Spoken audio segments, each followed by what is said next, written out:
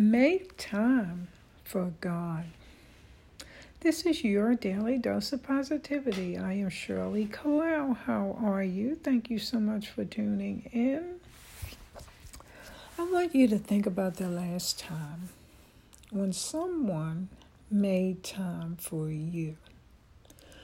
It's a really special feeling because it shows how much that person cares for you, how much they want to be with you, and how important you are to them. Well, God has been so good to us. He's blessed us in so many ways. And I'm asking you to make time for God. Every day, no matter what happens, give yourself time of peace and communication with our God and study His Word.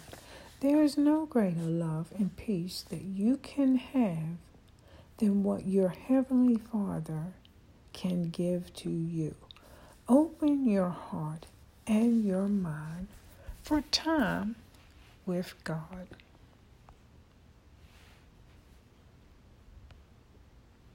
Here's a quote I want to share with you.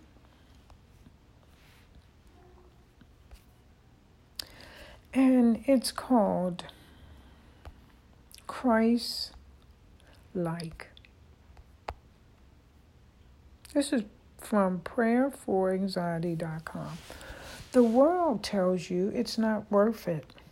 They tell you it's a waste of time. Or they say, do something. But you are. You're silent and still in the presence of God.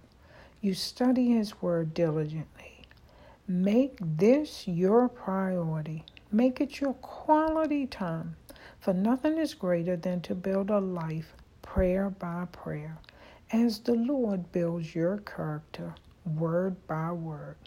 Then healing, liberation, miracles, and conversion burst forth as the fruit of your obedience. So don't move unless He says so. If a hurricane gathers on the horizon and He says, trust me, be not afraid, then stand your ground as a child of God. And if He says move that mountain, then do all you can by faith and effort to make it happen. He calls you to live by faith and to conquer through love, no matter how long it takes, no matter what the cost, just like Christ. I thank you so much for tuning in. I hope that you have had a beautiful day.